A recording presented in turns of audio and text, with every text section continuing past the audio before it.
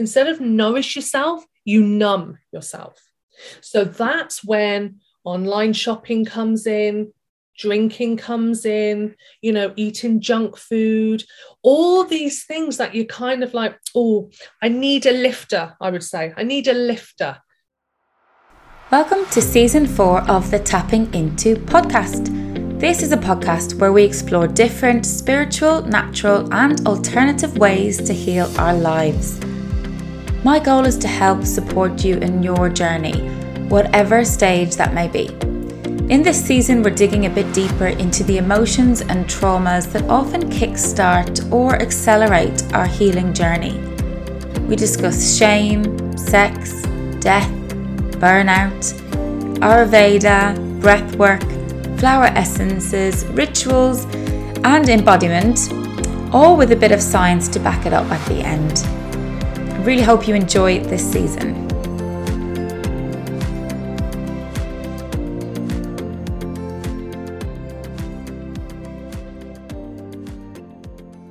Welcome to today's episode of Tapping Into.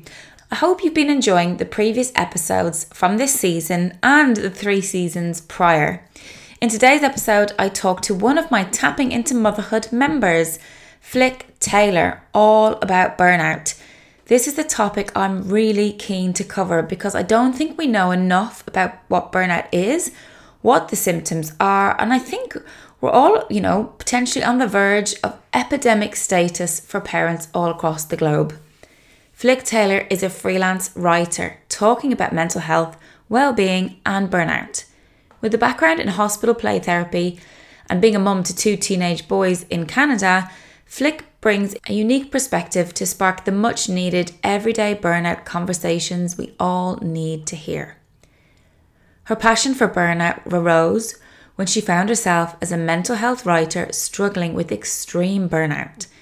Yes, the irony is not lost on her. This led Flick to blog candidly and share her experience and recovery. Flick went on to host 3 seasons of Everyday Burnout Conversations podcast, an honest podcast that shares the everyday burnout stories of others from all walks of life as they tackle or avoid burnout by prioritising their mental health and well-being. So if you want to learn more about Flick, follow her on Instagram at Flick Taylor Writes. Check out her blog, flicktaylor.com, and that's FLIC. Listen to Everyday Burnout Conversations podcasts on Apple Podcasts, Spotify, or anywhere else. And after this episode, she emailed me to say that she spent the rest of the day writing her book layout. So listen to the episode and you'll understand what this means. We're all cheering her on from the sidelines. Enjoy this chat and do jump into my DMs and let me know what you found interesting, whether you had any light bulb moments, or what you might start doing as a result of this chat. Do pass it on to friends and family members who you think could use this information too. Enjoy! Hi Flick, and welcome to the Tapping Into podcast. Oh, Sarah, it's so lovely to be here. I love your podcast. I adore your work. It has made such an impact on my life and certainly my burnout recovery. Oh, because you asked me to be on your podcast, then you got really interested in tapping, and then you joined my membership, and then I asked you to come into our self-care challenge month in April 2022 and talk about burnout.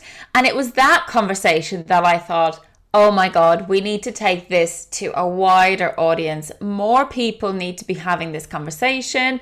More awareness needs to be on what burnout actually is.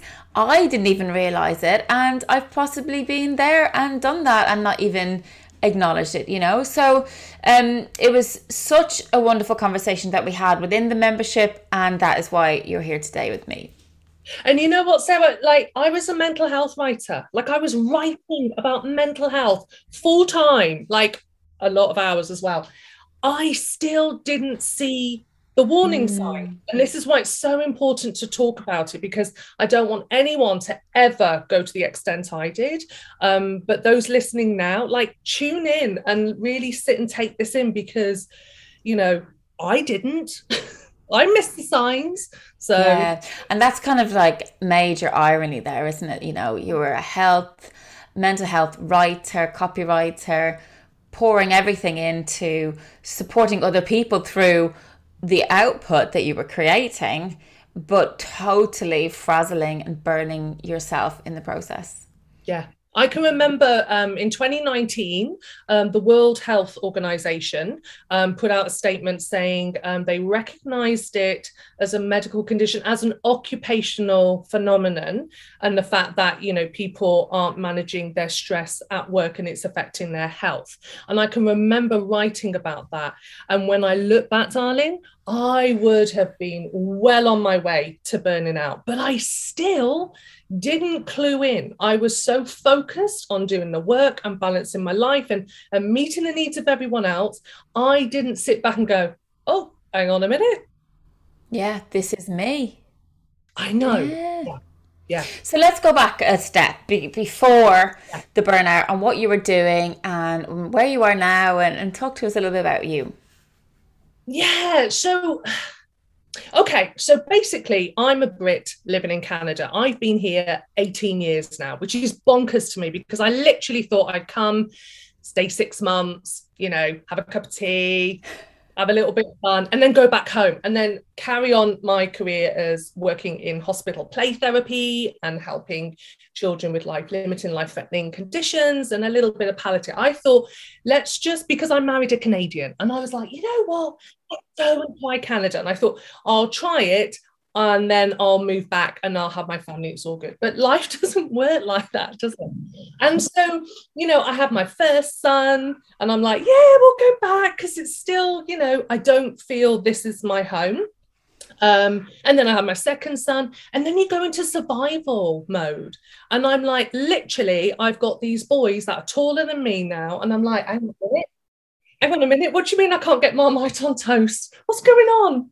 So I share that because I now reflect and think, oh, you know, sometimes where you're planted can have an effect on you, you know? So yeah, I'm a mom, two teens. In Canada, I've been writing, doing copywriting, content writing, and I started working for some startups doing community management, social media, and then that led to me getting a job as a full-time writer for a mental health startup. And I thought, oh, this is going to be brilliant. Like, I was so excited because I thought, this is my skill set, you know, with all my experience of helping families in you know, traumatic situations. I thought, oh, this is great. Like, I've got all facets of life here. I can really pour that into my writing, and I really enjoy putting energy into my writing. And it was fabulous. It was fabulous. But anyone listening to this who's worked in a startup will also probably nod their head to the fact that, you know, it's very easy to just get on that work train and you just work all hours because there's always something to be done. And because I was writing for people with mental health concerns, like, what better joy can you get than thinking you can help someone? So it was, you know, it's interesting how you can burn out doing something you love. You know, I don't want people to just think burnout is top CEOs or people in, you know, difficult city.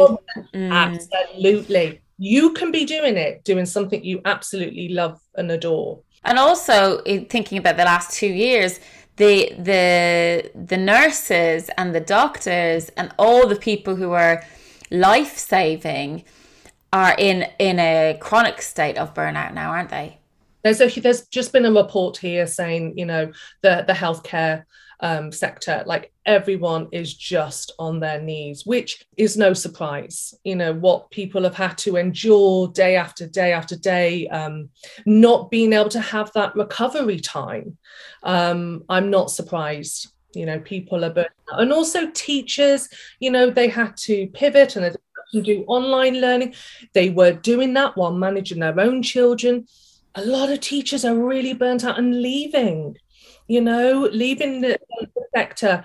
And I think we're all kind of in a bit of a crisis. And then there's obviously the great resignation era where, you know, people are saying like so many people are, you know, they've had a time to kind of go, hang on a minute, this doesn't even float my boat. Like, what am I doing? So I think a lot of people have kind of got a toe dipped in the pool or a foot, or they fully submerged in the burnout pool. Oh, their whole body. Yeah. Yeah. Okay, so back to you were giving everything in something that you loved and you were feeling fulfilled by it. What were the symptoms, and how did you even get to recognize eventually that you were burning out? Yeah, it's funny. I was thinking about this before chatting today, and I thought, you know, one of the main reasons I didn't see, I say like I wore burnout blinders, was because I put so much effort into my work. It was called for and it was asked for, but I didn't put the boundaries in and say, I'm only human, I'm only doing this amount. And because I was working such long hours, Sarah, I would then I felt guilty for my family and I would overcompensate. So that would mean, you know, I would get up 4 in the morning, sometimes 3, to try and do as much work as I could so that then I then could go on to my son's baseball games. I could go to every activity because I felt like I didn't want to miss out on those. Yeah. And so you can see here, like, you know, I was just working all the hours for work, and there was imposter syndrome in there as well. I'm going to throw that in there with a second. There was imposter syndrome, and, you know, certain personalities, and yeah, you know, a lot was on that table there. And then I felt guilty as a mum because I thought, oh, I've never worked this hard before. I don't want them to think I'm, you know, just ignoring them. So I would do all their games. I never, ever had any time for myself. And you didn't even sleep a full night. No. And you know what? I've only just realized this because, you know how you have your Apple Health iPhone information? Oh, yeah, yeah. I never paid attention to any of that because, you know, I didn't have time and I was in another headspace. Yeah. Recently, I had to look at all my data because we were fiddling with watches and swapping phones around the family. And I looked and I saw my data between September 2019 and December 2019. So we're only talking 3 months. And that's before the pandemic hit. And I really had to get working. Wow. My average sleep was 3 hours and 43 minutes. Oh, my God. I read that and I burst into tears. Because now I can appreciate, like, if a friend turned to me and said, oh, here we go, Flick, I'm only sleep, I'd be like, oh, darling, come on, let's sort this out. Like, this is not sustainable. This is not healthy. But I didn't even tune into it. That, you know? I know. I mean, that's just exhaustion beyond exhaustion, isn't it? To be operating a full-time job and a full-time, you know, mother role on 3.5 hours sleep. Yeah. And there's Oprah Winfrey's life coach, Martha Beck, has talked about that actually, you know, 100 years ago, we were getting a third or more sleep than we do now. And actually we are meant to sleep a lot more than we deem normal and deem acceptable. So it's not 7 hours. It could be 8, 9, 10 hours that we need. You know? Yeah. And then you're getting half of that, less than half of that. So it's not like you weren't just getting the normal sleep. You know, we should be getting more than that anyway. Yeah. Yes, I'm not surprised. And when you think of the seasons as well, like, you know, I certainly didn't allow my body to follow the seasons. So I didn't hibernate. I didn't like kind of restore. I just was like, I'm going to be in full bloom all year round, every day, 16 hours a day. You know, I just was so focused on that. Yeah. And yeah. So the symptoms, so, you know, because I talk about, you know, I literally felt like I was just striking matches and throwing them on the bonfire. And it was like all these matches I was just striking, the bonfire's getting bigger and bigger. So I would say, like, I was definitely exhausted and running on empty. Like, I didn't take breaks. I didn't listen to my body. I didn't allow myself to sleep because I'd be thinking, okay, I need to do that report and that brochure needs to be done. And then we've got to get that blog out. So I will do this and I'll get up. And, I'd be doing that at weekends as well. So definitely running on empty. And the problem is with that, it's very easy to get into a cycle of self-loathing because that inner narrative starts to tap in and go, but why is it taking you 4 hours to write a blog? Why is it taking, instead of taking a break, that self-loathing voice, the inner narrative popped in. And I took, no joy, all the things I used to enjoy, I didn't participate in. I also, looking back, like I withdrew from my friends because you've got that badge of busyness, like, oh, I can't make that dinner, I'm just so busy. And it becomes a badge of honor that it's actually praised in some sectors, Of course, yeah. You worked till, I was 3 a.m. Oh, good for you.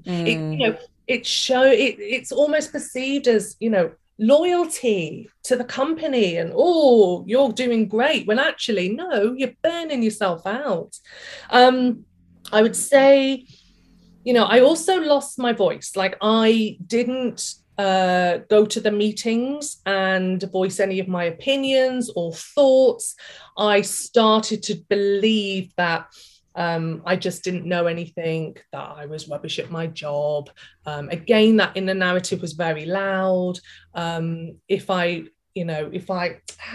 made a mistake, even a silly little typo, I would just criticize myself so heavily because I felt like I had to be beyond perfect. And I would never have inflicted that on any of my co-workers. I was often like, hey, we're only human, it's okay. I would build them up, but the more I built them up, it's almost like the lower I became.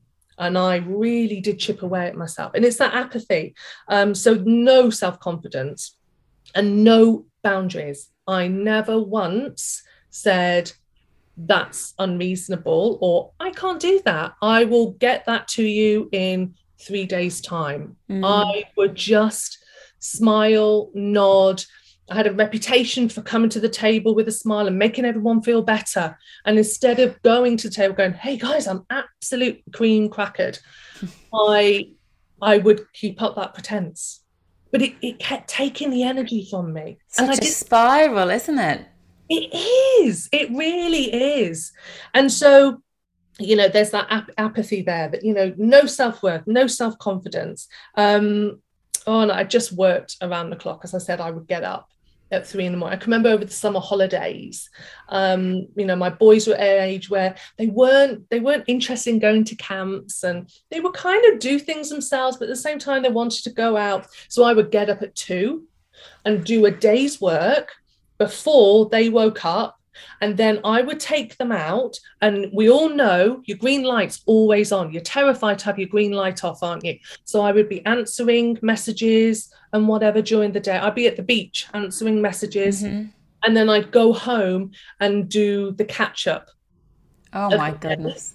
And then obviously go to bed for a few hours and then start again. And I promise you, I honestly thought, oh, I'm being a good mum. I'm doing the best I can. I'm being a good employee, and I'm being a good mum. I did not even come into it that, whoa, what are you doing to yourself? So the normalization of, so what you were experiencing, you just normalized and, wrote off almost as, this is the best, I am absolutely doing the best that I can. And obviously when you say yes to everything, then it's all going to stack up, isn't it? And you have to fit it in. So you kind of feel like you have no choice but to get up at 2 a.m. and do that work. But not realizing that isn't normal. It's not normal. I can remember a manager. I just delivered a load of content, blogs, brochures, whatever. And the manager had reviewed them and said, "Oh my gosh, like, you are a machine." And honestly, Sarah, I was like, "Ooh, phew, phew." That's the imposter syndrome speaking. I was like, "Phew." They don't know what it took me to do that. They think I'm good. That's fine. I didn't then, looking back, if I'd gone, okay, I've delivered that, but we can't have it on a short deadline like that again. We need to take it over, this amount of weeks or whatever. I didn't do that. No boundaries. I was like, okay, phew, that's done. They think I'm a machine. Brilliant. And let's unpick this a little bit. Where did the belief shift for you? When did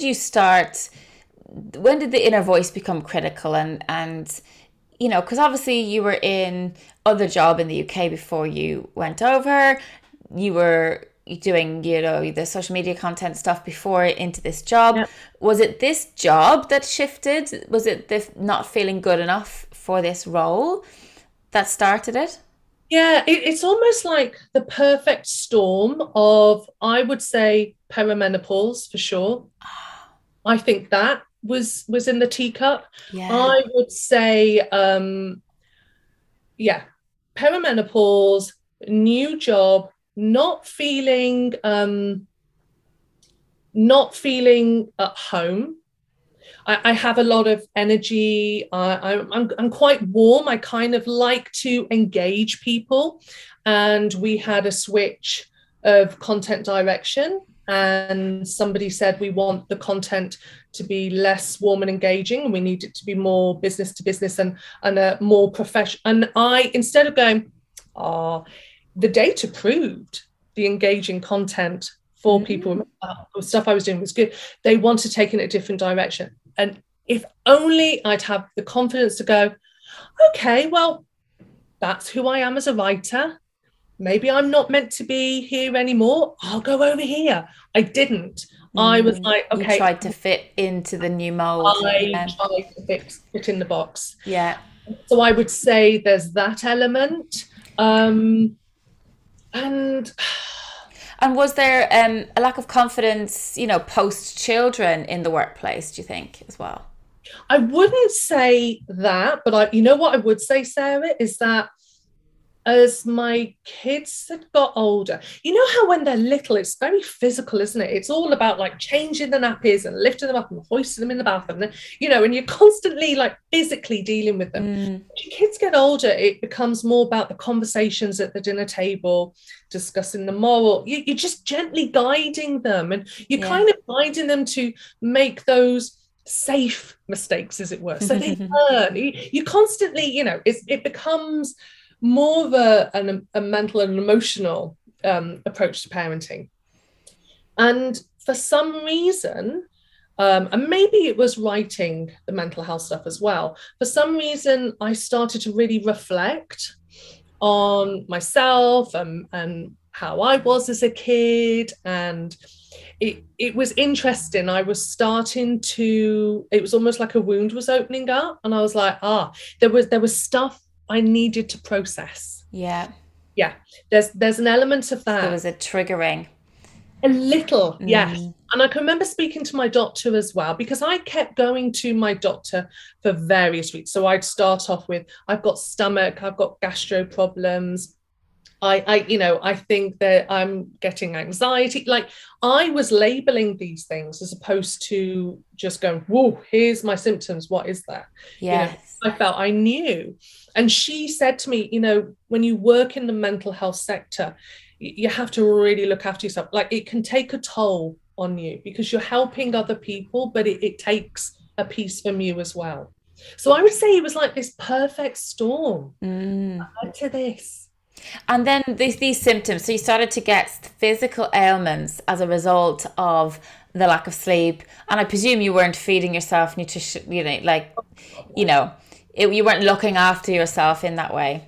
No, and I think it's really important to shine a light on the fact that, when you're not eating well, when you're not sleeping, when you're not doing those basic human needs that we all need. I, like many others, because I have spoken to others, you tend to, instead of nourish yourself, you numb yourself. So that's when online shopping comes in, drinking comes in, eating junk food, all these things that you kind of like, oh, I need a lifter, I would say. I need a lifter. So I would spend 2 minutes and I'd order something online, or I need a lifter. I would drink all the coffee to get me through and keep me going on that adrenaline. And then I would stop and I'd think, well, I've only got like 5 hours to sleep. So I would have a couple of glasses of wine to try and, bring myself down. And I can remember being kind of taken aback. It just goes to show how you go into this, mindset. It's almost like you're having an out-of-body experience. Because I remember speaking to my doctor, and I can be very frank with her. She's fabulous. And I said, oh, I'm good. Like, I have coffee and that keeps me going. And then, honestly, I just have a couple of glasses of wine before I go to bed. And she was like, that's not actually going to help you. I kind of thinking, huh?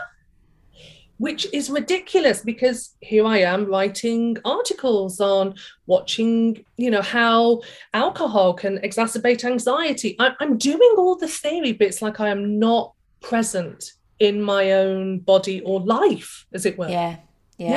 Like you literally jumped out of the vessel and the vessel was just operating by itself. That's what it is. Oh my God, that's what it is, darling. And so when I did that, it was, you name it. It was, oh my gosh, like chest pains, heart palpitations, but surprise, surprise, like when you drink 5 cups of coffee, and shortness of breath. Like I would walk my son to the school bus stop here, and one day we were running late and I ran. It's not far, darling. Literally, I was like, oh my God, I'm going to throw up. I felt like I'd run a marathon. I literally had to bend over and take some deep breaths. And then all these parents are looking at me. I'm thinking, oh, that's not right, is it? So, like, I had all of that going on. There was definitely the gastrointestinal problems, headaches, sleep problems. The brain fog was really stepping up then. And instead of going, oh, I need a break, I was, oh, there's a problem with you. You're not smart enough. You're not good enough. And instead of kind of being compassionate and wanting to take a break, I pushed myself even harder, because it was like I was trying to outrun this internal narrative. I think so many people will relate to that, actually. And especially in the perimenopause early days, when you maybe aren't aware or there's no recognition of the perimenopause symptoms. Yes. And I think if you just understood that the brain fog, for example, was a symptom of a change in your body, that compassion may have been allowed to surface. Yes, because that's another thing. I didn't even acknowledge I was in perimenopause. I was just like, oh, my periods are heavy. Oh, it must be, my unhealthy lifestyle. Ha ha ha ha ha. You know what I mean? I didn't even go, oh, hang on a minute. Is this normal? Is there something going on? Yeah. It's just interesting that this happens so often.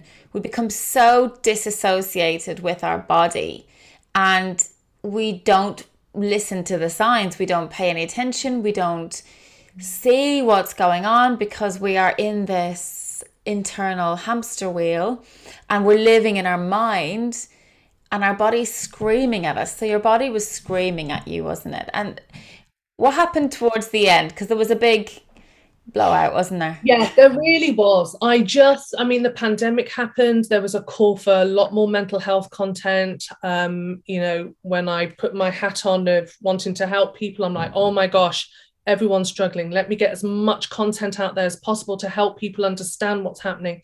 And meanwhile, like, I was just crumbling. I really was. I was very cynical. I'm quite an upbeat person, and I kind of, I've always grown up with humor. I lost all sense of humor. So there was nothing left. I had heart attack symptoms and that scared me. And now looking back, my intuition, my inner voice was saying, you're all right. but quit. I went to my doctor and I was like, oh my gosh, you got to help me. I think I'm having a heart attack. Like, what's wrong? I'm only 43. And she was like, that's it, Felicity, no more. No more. As your healthcare professional, no more. Like, how can you quit this? You have to. And I was at that point, I was always able to go, oh, you know what? I'll be all right. It's just a bad month. It's just a bad week. I actually sat and went, yeah, okay. And so I actually had a moment as well where I went home. I can get really emotional about it still. It's interesting, isn't it? So I went home. I don't know. Was I cleaning my teeth? I was doing something in the bathroom, and I sat down on the ledge of the bathtub because, like, physically, I just had nothing left. Yeah. And that's when I thought, hang on a minute. What's my worth? That my family would be better off without me. I'm useless. Now I can't even do a bloody job. I'm useless. They would be better off without me. And I literally, good old cry. And then I just was like, it's like I stepped back into my body and I was like, what the fluff? Like, hang on a minute. Are you kidding me? It was just, wow. like, oh my God, are you now? Yeah. Have you just had that thought? You're stepping into suicidal ideation. Like, what is going on? Yeah. And it was such an interesting moment. I've never experienced anything like it. And it was like I'd step back up. It's like your higher self just went, that's it. That's it. Lady, I'm coming down. I'm going to sort you out. It's so true. Wake up.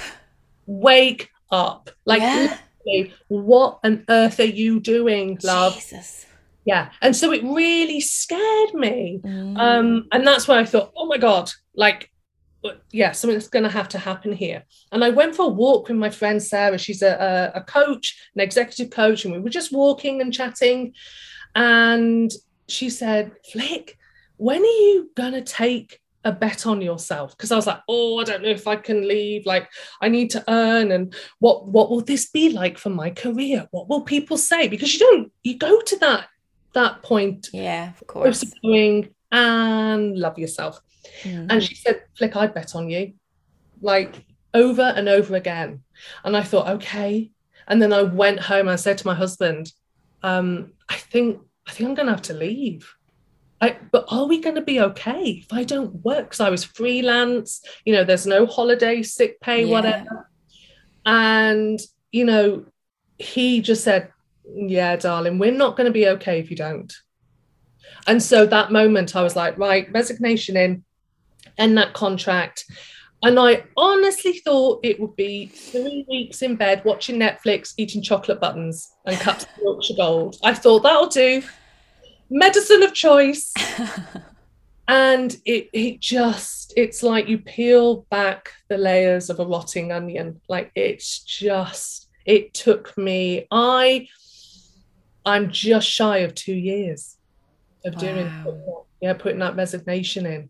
And I'm a lot better, and I've done things for myself, but I'm now at the point where I'm like, I need to go back to earn. And I'm terrified, Sarah, because I'm like, how can I trust myself to go back and do that and not do the same thing? Have the boundaries, yeah, because obviously I literally stayed in bed for 3 weeks, watching Netflix, eating chocolate buttons, drinking tea. That was all I did. And then I started to feel a bit better, and I couldn't even, at that point I completely dismissed myself as a writer, as anything. I was very much, I'm useless. So I just started reading, and I read a lot. And then, you kind of go through the seasons. And meanwhile, I'm also supporting my boys doing online learning because COVID hit, and in Canada, everything was shut down. So supporting them doing online learning, reading. And as time, it was like the months were flying by, and I just knew I'm not ready. I'm not ready. But for the first time, I would say I was trusting my intuition and trusting the process. I actually, instead of, because I'm usually trying to fix everything, I'm usually trying Control. yeah, like, oh, we've got a power cut for 3 days. That's okay. I'm going to clean the fridge and the freezer. Need to do it anyway. I will always make the best of a dilemma. Mm-hmm. This time I was like, I just need to sit. So I did that. And then to the point where I was like, it's such a shame to not write. I had friends going, we miss reading your stuff. Like, you're good, Flick. And I was like, yeah, but I'm not funny anymore. I'm not me anymore. And you have to remember as well, I would look in the mirror. I'd also put on 40 pounds of weight in 2 years. And so to me, I didn't even look like myself. Yeah. When I would, how you go to the loo, you wash your hands, you look in the mirror. And I was just like, who is that? So I then really questioned myself and what I was going to do, missing home, surviving the pandemic, like so much on in that basket at the time. And I decided to go and do some coaching with a writer, because I basically wanted to ask her. I really respected her, loved her writing, did this brief stint of coaching with her, and just was basically like, love, can you tell me if this is any good? Because I don't know, it might just be a load of shit. she was like, no, you're a writer, you can write like this, right, let's start to build up. So then at that point I was like, I don't even know what I write about. She was like, well, I think you got a few things. It's quite obvious. Isn't it funny, because I have always said to you, it's like I've seen in advance you with a book, your own book, and I totally assumed that you had a book. I know, and every time you say it, I'm like, oh, I need to get on that. Yeah. Seen it. It's a vision. It is. It's like from the first time I met you, you've had a book in your hand. It's like mad. And it was only when, you had to point out to me, like, I actually don't have a book, Sarah. I'm like, really? Like, I really didn't know. I know, every time it lifts me, I'm like, okay, maybe I can. So it is coming. It's there. It's obviously there, ready to be birthed. Fantastic. So I started writing about my burnout. I'm being very honest. I have actually no problem being honest about myself. And purely from the point of, if I put this out, maybe someone who, I put a lot of energy into my writing. I believe that I send it off into the world with the hope it's going to land in the lap of someone who needs to read it. That's all you can hope for. Yeah. You know what I mean? Like, that's all I feel, that's my aim. So I wrote a series, I think it's like 6 or 7 like essays, and just press publish, and like literally had a good cry and thought, well, what have I just done? A lot of shame and guilt comes into it, and a lot of it's harder for an older generation to understand. It's been interesting, some people's responses very unhelpful as well. If you're supporting someone with burnout, please think about what you're going to say. It can really do a lot more damage, and it can actually make people feel very unseen, very unheard, and they've already got an inner narrative saying they're useless, what's wrong with them, they're weak, they're vulnerable, extremely vulnerable. And I see this so much with new mums. The midwives and the carers at the time when you are literally on the floor, the most vulnerable, they can say things that destroy your motherhood experience. And so that could be a similar thing here. If somebody's on their knees already suffering from crippling anxiety, maybe depression and exhaustion, depletion, and if something is said to them, it could absolutely, re-traumatize or further prolong the recovery. Absolutely. I mean, some of those comments, they sunk deep in my heart. I at that point I was like, okay, and But boundaries. that's where the awareness comes in and the education, isn't it? Because that's why I suppose you went on to do that and to talk and develop your podcast as well, is so that the more people talk about it, the less shame there is.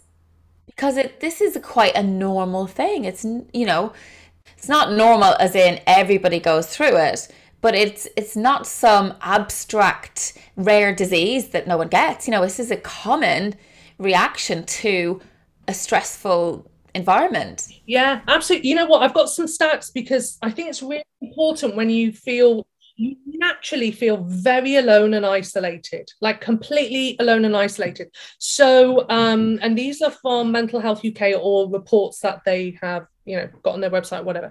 So 79% of adults suffer from mild, moderate, or extreme symptoms of burnout at some point in their life.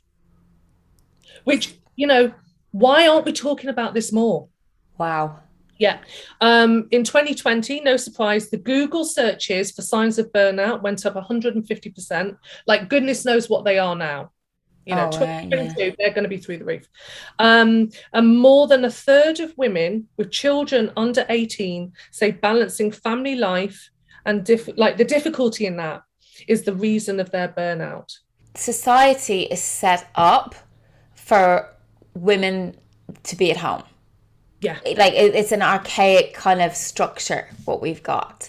Yeah. But we are now expected to, within that structure, to be working full-time, to be parents full-time, and to manage households and stuff like that. And I know men are, getting a lot better at equality in that way, but the system is not set up, and that includes school hours, before and after care of school, the nursery environment, all that stuff.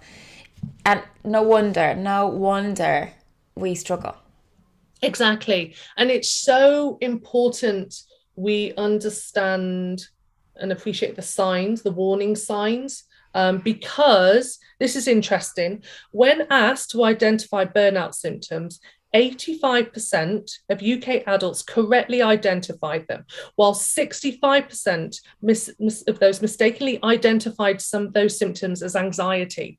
And I would say that's bang on, because that's what I was going to my doctor with. I was saying, am I depressed? Am I anxious? Like, I've never really been that anxious. And I've been in situations in the past when I was working in clinical hospital settings and community nursing, like you're in some life or death situations. I was like, why can't I deal with this? So I think that's interesting. I'm an EFT tapping practitioner and trainer, and I work with women all over the world, helping them truly let go so they can shape their own future, free of the conditioning and shackles of the past. I've created a Tapping into Motherhood membership and community where we meet monthly to tap on emotions and issues that are coming up for us. We have monthly full moon meditations with guest host Kelly Day. We enjoy guest speakers, and I create a tapping or meditation for the month too. As well as that, you have access to a library of over 100 tapping videos, meditations, resources, courses, and more. And right now the doors are open for just a short period of time. So check out www.tappingformums.com/join-membership for all the details. And if the doors are closed when you visit, you can join a waitlist.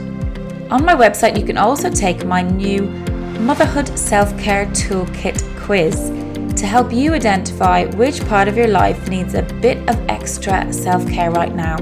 Is it your mind, your emotions, your body, or your soul? And if you have any questions, do email me, sarah@tappingformoms.com. I think anxiety is a label that we attach onto. Like, I didn't even know the term anxiety until I think in my early 30s. And then I subsequently realized I had been suffering from, symptoms of that for a long time. But I think it's a broad brush term that we use to label stuff when actually there is more specific things going on. And if we actually were diagnosed properly, then we would get the better support. Yeah. And I think as well, having the awareness, I wish I'd known this or tuned into this a couple of years ago. I think when you're an empathic person, when you're dealing with others, helping others, if you're introverted, I'm very high energy, but I'm actually introverted. Like, people drain me. I have to monitor my time. What can tend to happen is you can internalize things. And I wonder if that exacerbates, I'll have to look into this, but I wonder if that exacerbates that internal narrative that plays very loudly through a megaphone. And that's where you become more susceptible. Yeah, I mean, I reckon people who have had more trauma in their lives are going to have more negative belief system, are then going to have more negative experiences that follow from those prior experiences that then lead them to overcompensate, people please.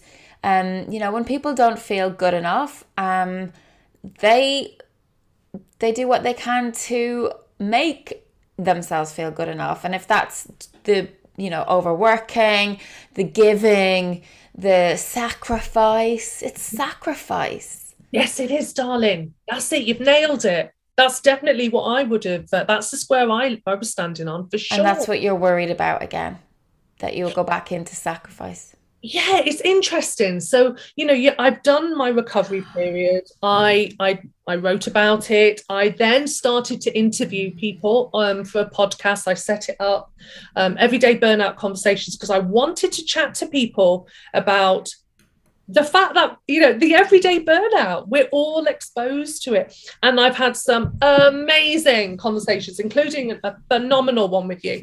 And it's just been so interesting and very honest conversations, which I love. Like, oh my gosh, we need a bit of honesty. And so now I'm in a position where, I need to go back and earn. And as I say, you peel back the layers of an onion, quite a few of those layers are rotten, and you've got to really look at what's going on in, as you say, the belief system. And that takes work. I think if you look at burnout recovery as, I'm just going to lie in bed, watch Netflix and eat chocolate buttons, there's a lot more to it. And you've got to be a lot more gentle with yourself, and you've got to rewrite those patterns of behavior, because to burnout, you never had any self-love for yourself, any self-worth, self-compassion. You've got to start to rewrite those patterns. And, you need to look at boundaries with people. And that's something I've had to do. And so I've worked my way through this. And it's so interesting because, it's like when you learn to drive, the real driving in the world is when you pass your test and then you go out there. That's when you really learn how to drive. I feel it's the same. Like, okay, I know what I now need to do. I know what I now need to set in my life. And then going out and just doing a few experiences, I've fallen on my face again. I'm like, oh no, I didn't set the boundary. It's going to take time for me to practice. Yeah. Something that's come to me there when you're talking, first of all, is that service does not need to equal sacrifice. Right? So you were servicing people with your writing. You were providing a service. You were helping people. But that does not need to come at a cost. Yes. And service should not equal sacrifice. Remember this one, okay? Every time you say yes to someone, you are saying no to yourself. Yes. Oh, that's good.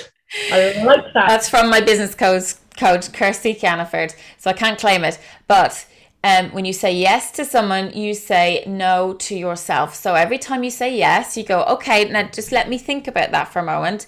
What am I going to then give up in order to say yes to that request?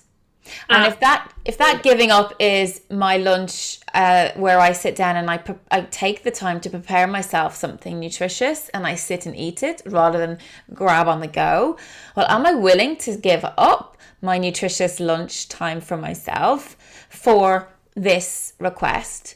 And you can say yes. I'll say I'll do this once, but this is not going to be an everyday occurrence. Or you could say, well, actually, no, this is my time for my lunchtime, and I will fit it in the afternoon. Oh, yes, absolutely. And when you're setting boundaries with people, I was shocked. I shouldn't have been, but I was like, because when you do put those boundaries in with people, there's a kickback. And I'm watching their facial expressions and I'm like, oh my God, should I have done that? I shouldn't have done that. And you want to pull it back, don't you? You have to remember they have benefited from you having no boundaries. They've taken enough. But no wonder they're going, huh? Yeah. That's not right, because for many years they've benefited from that. Yeah. So all these little lessons, isn't there, Sarah? And also, by you rising up and standing up for yourself, you give permission for them to do the same. So they're probably also not good on boundaries. So, when you put that boundary up, you're saying, I am important and my time is of value. Yes. And I'm taking myself seriously now. And they have a choice to do the same or to see people are triggered by your boundaries, right? But it's their issue. It's not yours. Exactly. And when I think it's really important for any mums, any parents listening to this, because, it's hard to do this work on yourself. It's not for the faint-hearted. It takes a lot of courage and bravery. And I completely see that and honor that.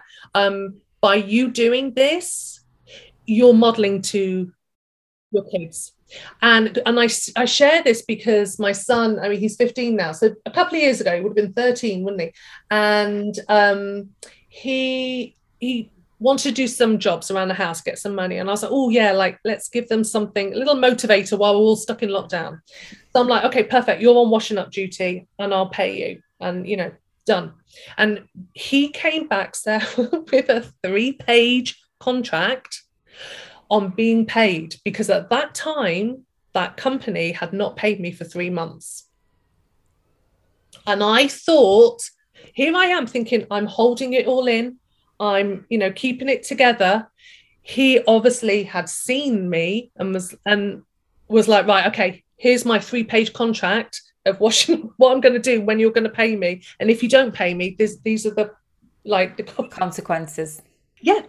And so I thought, oh my God, if he's seeing that, okay, I need to show him how it is done. But that's an amazing interpretation from him, isn't it, actually? That's actually a really beautiful message, that he also values his time and wants to make sure that he is compensated fairly for it. Yeah. At 13, that's genius. Yes, I know, it is. It's going to run rings around me. But I was like, done and dusted. Yes. Yeah, amazing. So I think this is, there are days, we both know this, that working on ourselves, working to, it can be hard some days. Exhausting, but yeah. You know what? It all builds to a bigger picture. And I think it's going to learn from us. Of course. What also came to my mind while we were having that conversation is you can't do it all by yourself, right? You cannot get out of the burnout hole by yourself. You need a team of people. You really do. It's important because obviously you need different perspectives. I'm very aware that when you're in burnout, you've got one lens. You've got one lens on the world and you listen to this terrible inner narrative. It's very important to have people with different lenses and just be seen. Just have someone say, oh, that must have been so hard. It goes a long way because you think, yeah, it was. And then that helps build validation. validation and having that self-compassion and just having someone. And this is why, it's great to talk to friends. It's also great to talk to professionals. It's also great to learn new skills like your tapping. Like that was huge for me. Huge. And has helped me ever since. So let's just talk about that. So obviously I haven't actually asked you about how you found the tapping and how you use it and stuff like that. So can you share? Oh, absolutely, Done. I mean, I can remember having that phenomenal podcast chat with you and just like falling off my chair like a few times. I was just like, oh my gosh, like I've just, had things put into a different perspective. And so, I resisted joining the membership because that old inner narrative of you're not earning. Do you deserve this? Do you need this? And thank goodness I ignored that after a couple of months and I joined, and it's just been brilliant because it's such a lovely community. Again, it's been seen and accepted for who you are. That's lovely. But the tapping has been really helpful in me dealing with that inner narrative. And honestly, just recently, a couple of months ago, I had to call an ambulance. Oh, yeah. And it's out of the blue. My inner voice was like, he's okay. But I had to call an ambulance for my husband. And it's a Saturday morning and I've got my boys there. The hospital play therapist in me is like, make sure everything is calm so they're not as traumatized as these. Like, I was trying to keep a lid on everything, manage it. And I can remember going outside on the driveway and I was just watching the paramedics, who were brilliant, putting him into the ambulance, getting everything sorted. And I naturally found myself like doing this to my throat. I literally was just like, and then that action, I was like, oh, Sarah's taught me well. So I started just tapping here. On the collarbones, yeah. I know. And so I did that. And I thought, okay. And then I went in the house and I was like, okay, boys, this is what's happened. Dad's going to be okay. This is what we're going to do next. They were very good. And I was like, just do this because this will help calm your nervous system, because this doesn't happen every Saturday. It's okay to feel alarmed by this. It's okay to be worried. Well done. I was able to talk them through, and we're doing this in the kitchen. Oh. It really, really helped Sarah. And it's little things like that. I mean, not only did your membership teach me, but then I was able to pass that on to my boys. Yeah, amazing. Maybe they'll be at school one day and one of them having a hard time. They'll be like, my mum taught me this. As in England to do. Like, it's that lovely ripple effect. Yeah. Isn't it amazing? I find I love when people have a really, I know this sounds terrible, but I love when people have obviously a very heightened fight, flight, freeze response, and then they tap and they have a very immediate, in the moment reduction of that adrenaline and the cortisol, because that is ultimate proof for me. And I love when people get to experience that, because sometimes when I'm doing the tapping, I'm getting you to think of a time when you felt anxious or depressed or whatever. But when you're in the moment and the cortisol's pumping through you, that's obviously an amazing time to support yourself with that tapping. And what we're doing there and what you did was tell your brain that you're safe and allow you clarity, right? It gave you clarity and calmness to proceed with the next actions that you needed to go through. So it's amazing. Absolutely. And you have this wonderful presence, Sarah. Like, whenever I talk to you, whenever I watch your tapping videos, whenever I see your social media, you just have this incredible presence in the world. Like, it's phenomenal. So thank you. You're an absolute treat. Thank you. Oh, thank you. When we met in the collective, in the membership a few months ago, you gave us a definition of burnout that I hadn't really clocked, and there was a part of it, the personalization part, that I see all the time, depersonalization, sorry. Yes. And that worries me because so depersonalization is losing your sense of self, isn't it? And not recognizing who you are anymore, and not doing your normal things or not knowing yourself. Not knowing it, not knowing what you even like. Well, yes, exactly. And every client I have is actually at that point. And that's kind of interesting to me because I never ever associated it with burnout. Yeah, that was a psychologist in 1975, Herbert Freudenberger, and he coined the term burnout. And he said it's depersonalization and emotional exhaustion and a decreased sense of accomplishment. I mean, every mom on the planet has that. Like, hello? Everyone right now, right Yeah. now. I mean, we have had to lift and help and support so many of our, because, some women are, some parents, men and women, but, we're raising families, we're supporting, vulnerable loved ones, aging parents, we're trying to do a job, we're trying, we're toast. We're toast. And I think so that those three things, absolutely. I'm sure a lot of people have one. A lot of people have two. Quite a few have three. Yeah, and we don't even realize it. And our healthcare professionals, are they identifying it? I know. Probably not. I know. Because if you're going to the doctor like I did, saying, oh, is it anxiety? I think I need my blood checking. Instead of just going, this is what I feel. I went in having already kind of labeled, diagnosed myself, saying, is this right? And they'd be going, no. So, but I think... And also sometimes they don't look at the full picture and, regarding stresses and things. And let's talk about the difference between burnout and stress, because everyone has an element, a level of stress. So where does the tipping point occur into that like devastation of a drop off the cliff? Absolutely. So when we think of stress, it's usually associated with a situation or an event. We've all had stress in regards to doing a presentation, getting married, project, a project, a renovation. Yes, those situations. And then when those situations ease or alleviate, the stress tends to fade and go. Right. Whereas burnout, I promise you, and I'm the living proof of this, burnout creeps into the room so slowly, you don't even see it.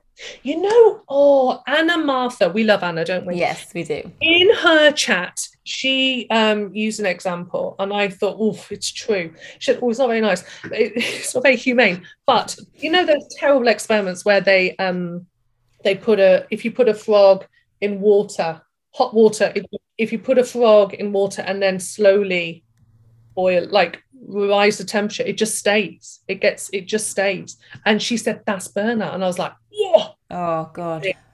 You don't see it coming. You get used to it. You say, it's just a bad week. It's just a bad month. It's just a bad year. It's just this job. When I get better at it, it's going to be okay. It's just because it's just this year of school for them. When they get a new teacher, it'll be better. Like you put all these, like you just kind of, all these excuses, all these reasons and you just don't notice they're building up and they're building up. And yeah. It creeps into the room and it gets louder and louder. Did your husband notice it? And were you having conversations about it? So what about the people on the edge of and thinking about friends or family members that each of us can think of now probably? How do we see it, or does it also creep up on them? Yeah, what was interesting when I did actually literally crumble and collapse. And then I later on wrote about it. A lot of my close circle read that and they were all like, oh my God, what was I doing? I'm so sorry. I'm so sorry. Yeah. But I'm like, it's okay, because I put on the best bloody mask I could find. I wasn't completely honest with them. If I had a phone call with a friend, I wanted to know about them. I wanted to know what was going on in their life. I didn't want to discuss any of my burnout because I felt so much guilt and shame about that I wasn't managing. Yeah. No, and it's so wrong because there I was writing about mental health and the importance of talking and sharing, and there's no stigma. Like, let's get rid of this stigma. I was going and giving presentations on this, but I wore a great mask, and I didn't want to. Yeah, I didn't want to pick at that wound. Of course, because like, you know that when you go there, it's quite a bit of an unraveling to do. Yeah. And it's not just kind of a dip in and dip out. It's kind of it's a big job. Okay, it can feel like a big job. It can feel overwhelming, can't Yeah. it? It's where you need your village, and if you don't have an immediate village, you find them. And this is where the joy of social media, like as people like you putting out incredible content, you're doing memberships, you can find your village, you can find your connections. We're very lucky for that Yeah, and a lot of the support is free. You know, it's you know, you don't have to necessarily have money to access life-changing skills and things like so let's talk about some of the symptoms, and B, the things you can put in place to support yourself, the kind of, you know, the meditations and things like that. So what are the main symptoms to look out for? Okay, I'm going to run them down. Okay, so chest pains, heart palpitations, shortness of breath. Okay, really look at that. You've got your gastrointestinal issues. Okay, your stomach, like I had a terrible bloated stomach. Oh my God, I could hardly sit down. It was ridiculous. Wow. Headaches, jaw pain, because the tension is so intense. Change in appetite. Now, I was a comfort eater. Some people are not going to eat. So there's a change in appetite. Sleep problems, brain fog, cynicism. That's a big one. That's a real telltale when you just don't care. I can remember it was chatting with lovely Jo Love. She said she'd spoken to a psychotherapist who worked in a hospice, and that person knew the nursing staff were struggling when they were starting to lose their empathy, when they were like, I just don't care. So that's one to pay attention to. And obviously the lethargy, the apathy, and those feelings of anxiety and depression. I think it's just one big emotional and physical health crisis. I really do. And the sooner you recognize it, the better. If you're like, oh, I just need to not work this weekend. Oh, I need, the sooner you recognize those symptoms, the less time it's going to take you to recover. Yes. When you go all the way through to the very end, like I did, it's going to take you a while. I can remember constantly, every day, Googling how long does it take to recover from burnout. There's no answer. But I can remember chatting with a woman who had burnt out, and she said her doctor had told her it's double the amount of time to recover that it took you to land in burnout. Wow. I can remember going, ooh. And I'm starting to think, I can see that now. I can see that. Yeah. So really look at those signs. And it, as I say, it's happening to, clever, aspirational people who love what they're doing. Parental burnout, I think, is going to be a huge one that we're going to see coming through. I do wonder the World Health Organization will be looking into this, I'm sure, without doubt. They're onto that. So it's those kind of symptoms, and just not feeling like yourself. Like I couldn't even decide. Someone said, "What would you like to eat for dinner?" I didn't know. What do you like to do? You've got an hour to relax. What would you like to do? I don't know. I just completely so disconnected. Yeah. I love how you said, like you left the vessel, like you were out, like you've nailed it, Sarah. I wasn't even in my own body. Yeah. And that's something to really pay attention to. So the embodiment practices, the grounding practices, meditation, journaling, therapy, tapping, walking in nature, having connection with friends, eating good food, sleeping, and hydration, I'm sure also will help. Yeah, basic stuff. Are you nourishing yourself or are you numbing yourself? That's a big one I ask myself. And, watch that inner voice, the things you're saying to yourself. Are they true? Are they kind? I bet you they're not. Pay attention to that. And I do think, the more severe it is, the more you need good professional help. You can't, we tend to, hopefully it's changing.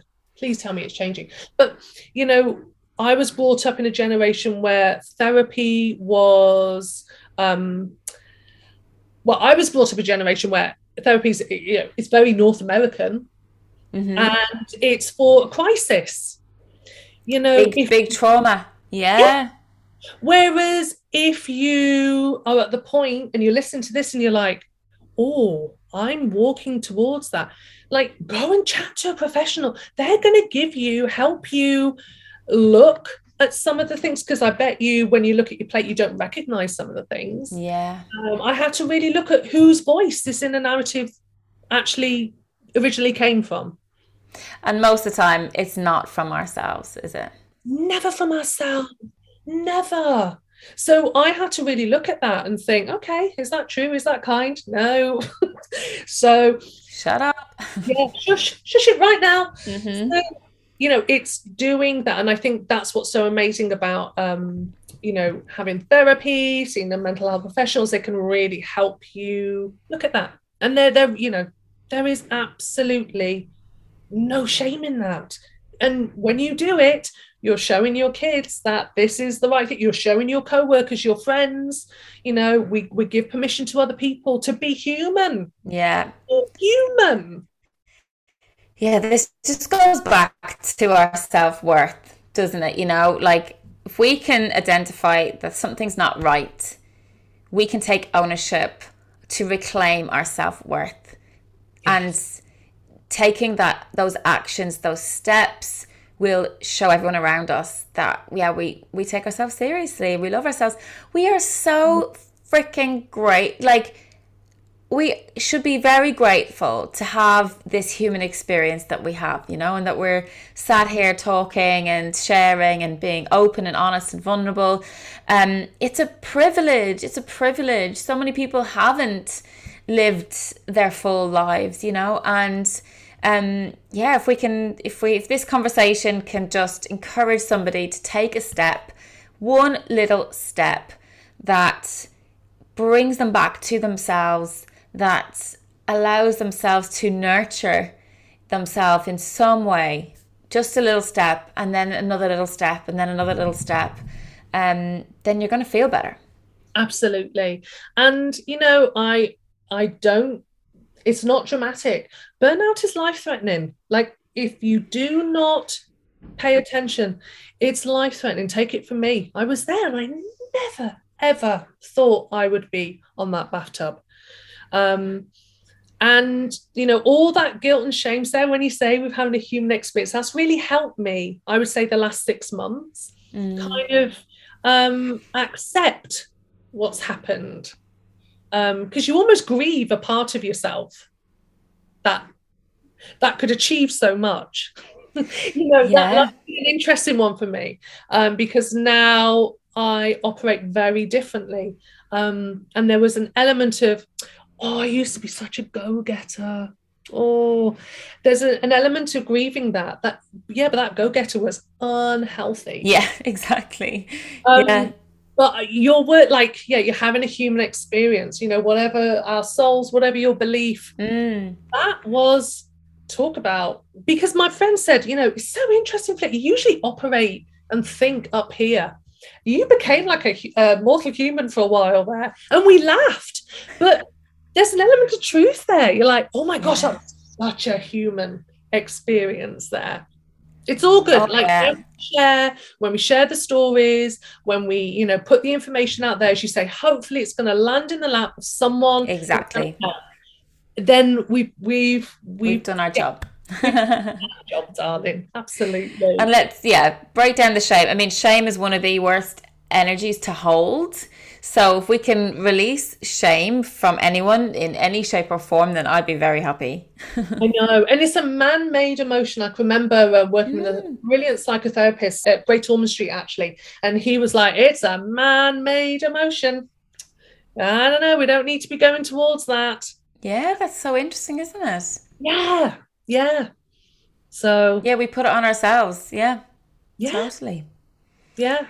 Amazing. Well, thank you. Thank you so much for your honesty, for sharing your story, because like, as we know, the stories heal other people along the way, and will land in the right ears at the right time. They so do. And I'm so pleased that you are enjoying the membership as well. It's really lovely to hear. And I've learned so much from you, Sarah. Oh my gosh. Like, I just love it. I love your tapping groups. I just learned so much. It's fascinating. Oh, thank you. That fills me up too. Thank you. I will put a link to your Instagram in the show notes, and your book is going to be out. When should we pick a publication date? Should we manifest one? I know. Let me see. 1st of July 2023. There we go. Oh my God. So we can get pre-orders in now. And then anyone listening, because there is that sense of feeling really alone, go listen to the podcast and those conversations. Yeah. I was going to suggest that as well. That was something I really needed. I had no interest in medical journals, stats, or any of that. I just wanted to feel like I wasn't the only person struggling, which I wasn't, but you do at the time. So go listen to those other incredible stories of people. Yeah, I will put them all in the show notes. Thank you so much, Flick. That was a pleasure. Thanks so much for listening to this episode. I hope you enjoyed this chat and have had a few light bulb moments. Have a think about what your key takeaways are. Please do subscribe, follow, or leave a rating or review to help this podcast reach more people. I really, really appreciate it. Don't forget to check out my website to take my quiz and start ramping up your self-care practices. www.tappingformums.com.